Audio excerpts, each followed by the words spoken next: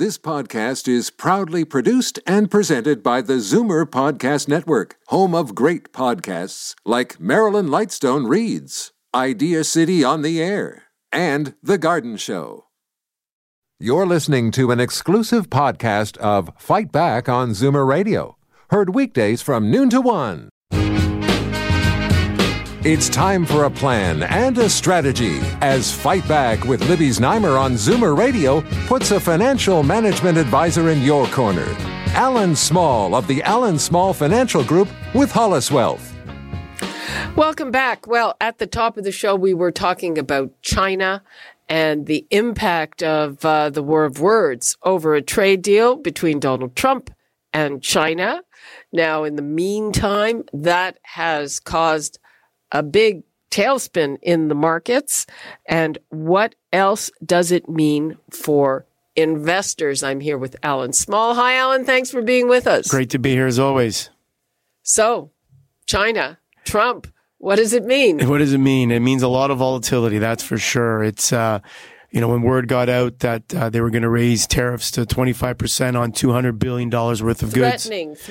Threatening. Well, his threats sometimes, unfortunately, come true. But doing that as of Friday, the markets took that as a big negative, sold off. Came back at the end of the day, but then subsequently the markets, I think the following day, which was yesterday, I think they said that this could become a reality, sold off over 400 points on the Dow in the U.S., both here on the Toronto stock market, the S&P 500. All the major markets in the U.S. had a significant sell-off. And here we are today. The markets are sort of flat. We're all waiting to see what happens when the Chinese delegation arrives in Washington. And when's that? I believe it is tomorrow. So we'll know, hopefully, before we head off on the weekend, what is happening. And the hope is that there is some sort of an agreement, or at least something there to lead us to believe there will be an agreement in the coming days. It's interesting. I'm comparing this. In December, I remember being on holiday in the United States and watching the markets tank and thinking, oh boy. And then they came back so fast. Is this a situation where you think that could happen again? I think so. I think this sell-off that we saw in the last couple of days is very small in comparison. At the end of last year, the markets actually dipped over 20% in the last quarter. The bottom, now that we look back, was on December 24th, Christmas Eve. And so I think there were a few other things at play at that time. You had the Federal Reserve raising interest rates, or the talk of raising interest rates down in the U.S. was still alive. And when you talk about raising interest rates in the face of these, China trade negotiations or tariffs, as well as slowing growth, which is what we saw in the U.S. at the end of last year. So I think that also played a big factor. But I think today, make no mistake about it, everybody knows that it is the trade negotiations that's causing this dip in the markets. Back at the end of December, there was some dispute whether it was the Fed and their policies, or was it the trade talks with China. I think today we all know it's the trade talks with China. So the pullback's been a little bit less. Well, whatever it is, the talk at the end of last year was that, hey, the market is due for a correction.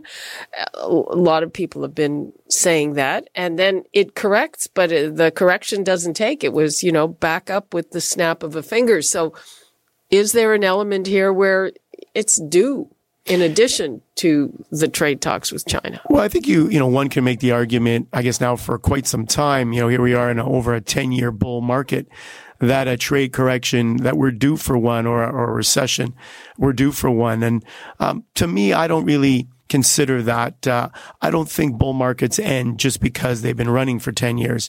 You think you have to have certain factors in place. Usually at the end of a cycle, a bull run, you tend to see interest rates start to rise. And that usually plays a big part in a slowdown in the economy, in the stock market.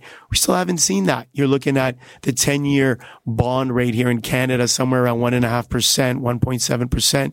In the U.S., around 2.4, 2.5%. So interest rates are nowhere near as high as you would normally see when you start to hit the end of a long-term cycle or a bull market. So I think there's still room to run as yet. I think these are a lot of noise right now based on geopolitical events. I think it's just noise. And I think once this clears up, you could see this market still run a little further. So what are you advising people to do? I mean, people are naturally nervous. I would say stay the course. We can't predict what the next presidential tweet will look like. We don't know what trade deals are going to come out of the negotiations over the next few days. But what we can control is what we do. Make sure you stay the course. Make sure you stay diversified. Make sure you take your profits when they're there to be taken. Make sure you buy good quality investments that hopefully can even pay you a dividend while you wait for them to grow. Stay the course. Stay within yourself. Don't chase the hot investment. Buy good quality names, good quality investments that make sense for you, that are, fit with your risk tolerance and risk or investment objectives. And I think you'll be fine over the long term. What kind of questions are you getting from your clients this week? Well, I think we're getting questions about, can everything just kind of fall off a cliff as it did at the end of last year? I've received a few of those questions. Or, how long, as you've said, can this bull market continue to run in the face of a no deal? What happens if China and the U.S. come to no agreement? What does that mean for my investments? And I think those are the types of questions I've been getting because people are concerned. Most people kind of look at this and take it with a grain of salt. We've been there. We've seen this before. Others are saying this could be a little bit different this time. We're kind of getting to the climax here. Something's got to give. And is there anything that you're actually buying these days? Oh, quite a bit, actually. You continue to buy in good quality investments. I believe there's always a good opportunity out there. You just have to do your homework to try and find it. With the recent dip, I guess, in the last couple of days, perhaps there are a few names that I was looking at. They're a little bit cheaper that I've been adding to. And again, these are names that are across many different sectors of the economy. So nothing specific, can't just look at one area like technology, for example. You want to look at some tech names, some financial names, some retail names, maybe even some oil names if they're cheap. And you want to build a nice diverse portfolio. So yes, I have been buying selectively, cautiously, because things are back at their all-time highs. And as we all know, when things are at their all-time highs, it becomes a little more challenging to find good bargains out there. Right. But we've had this pullback in the last few days. So what are some of the names you're buying? Well, again, I think some tech names have pulled back. For example, you look at some of the bigger tech like a Google reported disappointing earnings, that alongside with this recent pullback because of the China-U.S. trade negotiations. I think a name like Google has pulled back a little bit. Maybe someone who can tolerate that kind of volatility can take a look at some of those larger tech names because a bunch have pulled back. Some of the chip makers, the semiconductors, as we call them, the companies that produce or create the chips that go into cars, that go into phones, that go into many different things. A lot of these semiconductors do a lot of business in China. They've pulled back. They've been kind of at the forefront of what's been going on the trade front. So a lot of those names have pulled back. Such as? Well, we've seen Intel pull back. We've seen names like Micron pull back. We've seen a number of these names pull back. Broadcom, which puts a lot of the chips into a lot of the cell phones. So a lot of these names are cheap right now, but keep in mind, they tend to be quite volatile in nature because of the way they do business. A lot of the business is done outside of the United States, outside of North America. These names can be quite volatile. So if you are looking at these names, understand they have to fit your risk profile. And it's for somebody perhaps with a higher risk profile. Someone that can stomach more of a, medium to high type of investment. A lot of these names considered medium risk or moderate risk, but I would say they're on the higher end of the moderate risk scale. Okay, Allan, we have to take another break. And when we come back, we're going to talk about Zoomers delaying retirement and what impact that has on investments. And is there anything else that you want to get into? Yes. Just for our callers? Nope, sounds good. We can talk about that in general. A lot of people are retiring later or retiring and coming back into the workforce. Very interesting. Okay.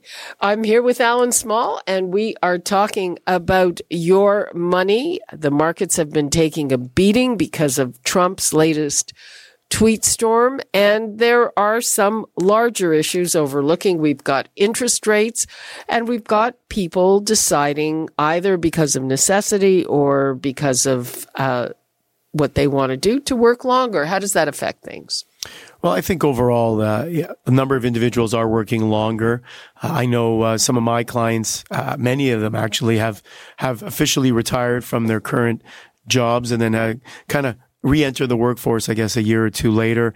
I think a lot of people like to stay busy. They're used to working. And so even though many cases they can retire, they decide not to. And I think that helps them, I guess. Obviously, they don't tend to withdraw a lot of money from their savings, from their RSPs or RIFs. They tend to be able to live off the money they're making in their second job and keep that money invested for longer. So I think that helps, I guess, overall the stock market. I think as people get older and we hear more and more that individuals could take money out of the markets to live off of, we're not seeing that as much in North America. People are living longer, but they're also retiring later or retiring and then having a new job later on. So I think that all plays a factor in the markets. Okay, let's take a call from Jim in Pickering. Hi, Jim. Hi, good afternoon to you both. There was a plan that you would be able to defer once you get into the mandatory withdrawals from a RIF, which would be at 72, your first payment, and every year thereafter, the formula. But wasn't there a plan proposed just recently that you could defer that and put it into another plan till, say, 85? Did that come through? Well, it was proposed in the latest budget. I don't believe it is of law as yet, but it was proposed. And what that is you're able to put a certain amount, I think up to $150,000 for the life of the plan. And what you do is you put it into a deferred annuity. And that annuity starts to pay out at age 85. It's actually a deferred life annuity and will pay you out starting at age 85. So you are able to put a certain portion of your money into this deferred life annuity, and you could start getting payment later on. And so for those that aren't or do not need to take money out or a lot of it when they're in their early 70s, as you mentioned, 72 it starts, you can defer it to a later date. So we just have to stay tuned and see if it becomes law, I guess, at this point. Well, I'm sure it will become law because Right. the Liberals have a majority and it's a budget bill, which is confidence issue. So it will. It will at some point. At this point, it's proposed. We have to wait till it comes to fruition. That's right. And then we'll see the details. I know that a lot of people are a bit worried about it. They're thinking, what's the fee structure going to be on that? Why do they have to have another plan rather than just making a simple decision on their own of how much of their own money to take out? And I agree with that. I think flexibility to me is always most important. And if, as an individual investor, if you can decide yourself when to obtain this money, when to start pulling it out and how much, if you have some flexibility like that, then I agree. I don't think this new product that they're proposing would be necessary, but I guess government thinks otherwise.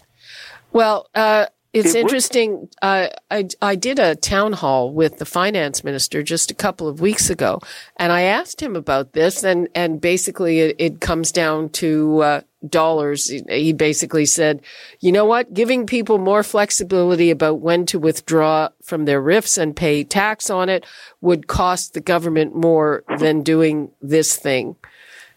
So I guess that's the answer. Thank you, and I'll stay tuned. Okay, thanks, Jim. Okay, yeah, it's an issue because, when you become of age, you don't really know what is in store for you in terms of how well you're going to be and when you're going to need all that money. And if you put it into this annuity that you can't take anything out of till you're 85, what if you get sick when you're 83? I mean, that's a great point. And I hear more and more of my investors or people that I speak to, one of the reasons why they take their CPP as early as they can or OAS is for that reason. They just, they've paid into the CPP for so long.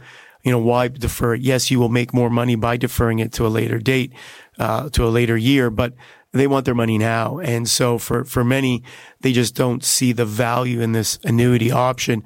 If they can take their money out, obviously you have to pay tax and there are tax implications and you have to do some tax planning. But for many, I'm not sure they're going to use this idea or plan. And it'll be interesting to see what the exact final details look like and how many Canadians will actually use this deferred annuity. Okay, I've heard, one theory that it's going to be people who are very wealthy, and it's the idea is that's money that they're going to leave their family or whoever. And that would make sense. And if there are a lot of wealthy individuals out there that would defer, that does make sense. But for the average person, I find it hard to believe they would use that type of account. Okay, Allan, we have your regular caller on this segment, Keith in Rochester. And Keith, you want to ask a question about gold, right? Well, that was going to be my question. I first wanted to make a comment about trade. Trump made a big mistake in not bringing together our world trading partners to form a united front against China, our common enemy. By example, it was just in the news yesterday here in Rochester that a 50-year-old machinery company is going out of business, leaving behind that many workers, 50. And there are other horror stories in the American economy of companies, everything from agricultural to fishery, going out of business. So Trump should have brought all of the allies together. We could have stood up to China, and the Pacific Trade Pact is looking pretty good now. That's one that today. Obama probably got right, and we should go back and visit that because the Chinese. Okay, Keith, we're on finance, so why don't you shoot your finance question here? On gold, can I go ahead here? Yes, go ahead on gold. It looks like if Trump fails all the way around, he will inflate gold. He is correct about standing pat against Jerome Powell, the Fed chairman, who wants at times to raise rates. Low interest rates are always best. So I'm asking Mr. Small, if gold is purposely inflated, keeping interest rates low, that should bring about a burgeoning economy, and gold and all metals look to be rising in the next 3 years. I'm not so sure I would agree with that. I think that what will take place, in my opinion, is that if there's a failure to have a trade deal, and China goes back, and we end up seeing no deal tariffs rise, and those tariffs remain in place, I think what you'll find is that I think you'll see a very strong U.S. dollar. I actually think that will be not good for something like gold. Whereas if a trade deal comes to fruition and they could come to an agreement, I think what you're going to find is the U.S. dollar weakening, because I think a lot of people that have moved towards U.S. dollar, which has been the trade of choice when times are uncertain, it used to be gold, no longer gold. I think a lot of money is going to come out of the U.S. dollar and into other areas. And a strong U.S. dollar is not good for emerging markets, not good for commodities, not good for gold. So I think it's all going to depend on the strength of the U.S. dollar. Okay, thanks, Keith, for that. I have a question about that. I remember there used to be investors who refer to themselves as gold bugs. Are those guys around anymore, or is that thing over? I still think they're around. There are probably a lot less of them. Gold for a long time was the alternative currency to the U.S. dollar. If you didn't believe that the U.S. currency was worth the paper it was written on, you bought gold. There was uncertainty in the world, you purchased gold. I think, the new generation, the millennials, I don't think they think that way any longer. I think a lot of the gold bugs are people that have been around a little while, and those that remember the days when gold was that alternative. And so today, people talk about Bitcoin. They talk about other things as an alternative to the U.S. dollar. I still believe today, if there is uncertainty in the world, people buy U.S. dollars. That's what they do. And I think the price of gold will stay at these levels and maybe fall gradually over time. There's just not much gold buzz around to hype up the yellow metal any longer. Okay, I'm going to give the numbers out again because we do have a few more minutes, and Allan Small is here and he's happy to take your calls and your questions. 416-360-0740, toll free 1-866-740-4740. And you've mentioned Bitcoin. Now that took a bit of a hit. Mostly I hear about Bitcoin being demanded as a ransom for, people who steal your data. That's where you tend to see it, those viruses. I think it's ransomware or the ransom virus. They hold your data ransom and they ask you to pay them in Bitcoin. But yeah, I think the Bitcoin craze is definitely settled down. I think what's come out of it more so is the technology behind Bitcoin, the blockchain technology. I think that's what a lot of companies, corporations, just people in general are more interested in. And Bitcoin, like you said, at one point I think it got up to almost 20,000. Today, somewhere it fluctuates 3,000 to 5,000. So really, ever since the start of last year, Bitcoin's taken a hit. You don't really hear individual investors trying to figure out how to buy Bitcoin any longer. Those that owned it, many of them lost a lot of money. If you still own it today, I guess you're still owning it. But going forward, not much talk about it any longer. Mm-hmm. And, you've referred to millennial investors and not liking gold. Mostly what we hear about millennials is that they don't have any money, but some are obviously very well off. How are they different from the boomer generation as investors? Well, I think a lot of ways they are very different. You're looking at millennials growing up in an era where access to information is quite easy. They go online. A lot of them do their own research, whereas I guess clients of mine that are maybe of retirement age or approaching retirement in their high income earning years, let's say, they are usually quite busy. They don't. Many of them look at their own, do their own research, but many of them don't do that. And a lot of them rely on the expertise of individual investors or individual investment advisors. Now, not to say that millennials shouldn't have an investment advisor, but I think that going online, social media, just overall access to information for this generation is a lot greater than it was back years ago, decades ago. And so I think that definitely has an effect on their habits, socially, investment-wise, and overall in general. I think they are different in how they act and what the things that they want to accomplish with their investment dollars. I mean, I am skeptical about stuff that I would see about investments on social media, to be honest. And a lot of the people that I talk to that are, I guess, a few years younger than myself, they may be skeptical, but they're very quick to verify, and they have their favorites, and you hear about them talk all the time.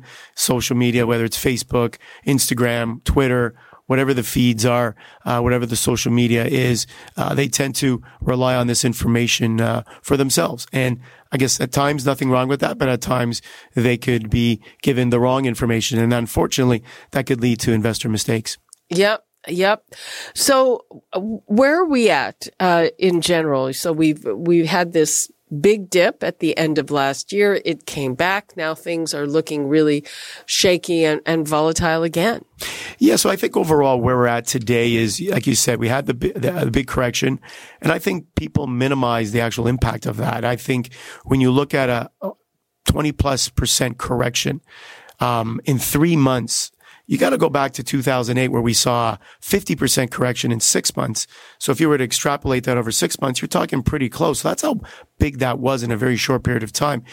But here we are now, start of May, markets have come back at all-time highs. Individual portfolios are now, for the most part, for individuals, back or near all-time highs. Maybe this is the pause that refreshes. Maybe this trade talk will get done, and then the market will continue on its way. I think many people are hoping, like myself, that this is the catalyst. These trade negotiations are the catalyst to take the markets to the next level, because a lot of people were fearful for a while that a recession was imminent. I think more and more people are talking about, if this trade deal can get done, this could be a catalyst for quarters to come, that people could see their portfolios continue to rise, albeit at a measured pace, but still rise. And perhaps the recession will be pushed off for a little while yet. Okay. Anything else you'd like to leave us with, Allan? Well, I would say, keep the noise out of things, keep emotion out of investing. There's a lot of noise out there right now, whether it be from geopolitical events, Iran, US, or US, China, US, Canada, and the talks that we're having about our trade negotiations. So there's a lot out there to digest. Stick with the market, stick with what we know. And I think, the hope is that these deals will get done and the markets will continue to rise. Okay, that is all the time we have for today. Thanks so much for that. Allan Small, Senior Investment Advisor with Allan Small Financial Group with HollisWealth. Appreciate it. You're listening to an exclusive podcast of Fight Back on Zoomer Radio. Heard weekdays from noon to 1. You're listening to an exclusive podcast of Fight Back on Zoomer Radio. Heard weekdays from noon to 1. You're listening to an exclusive podcast of Fight Back on Zoomer Radio. Heard weekdays from noon to 1. This podcast is proudly produced and presented by the Zoomer Podcast Network, home of great podcasts like Marilyn Lightstone Reads, Idea City on the Air, and The Garden Show.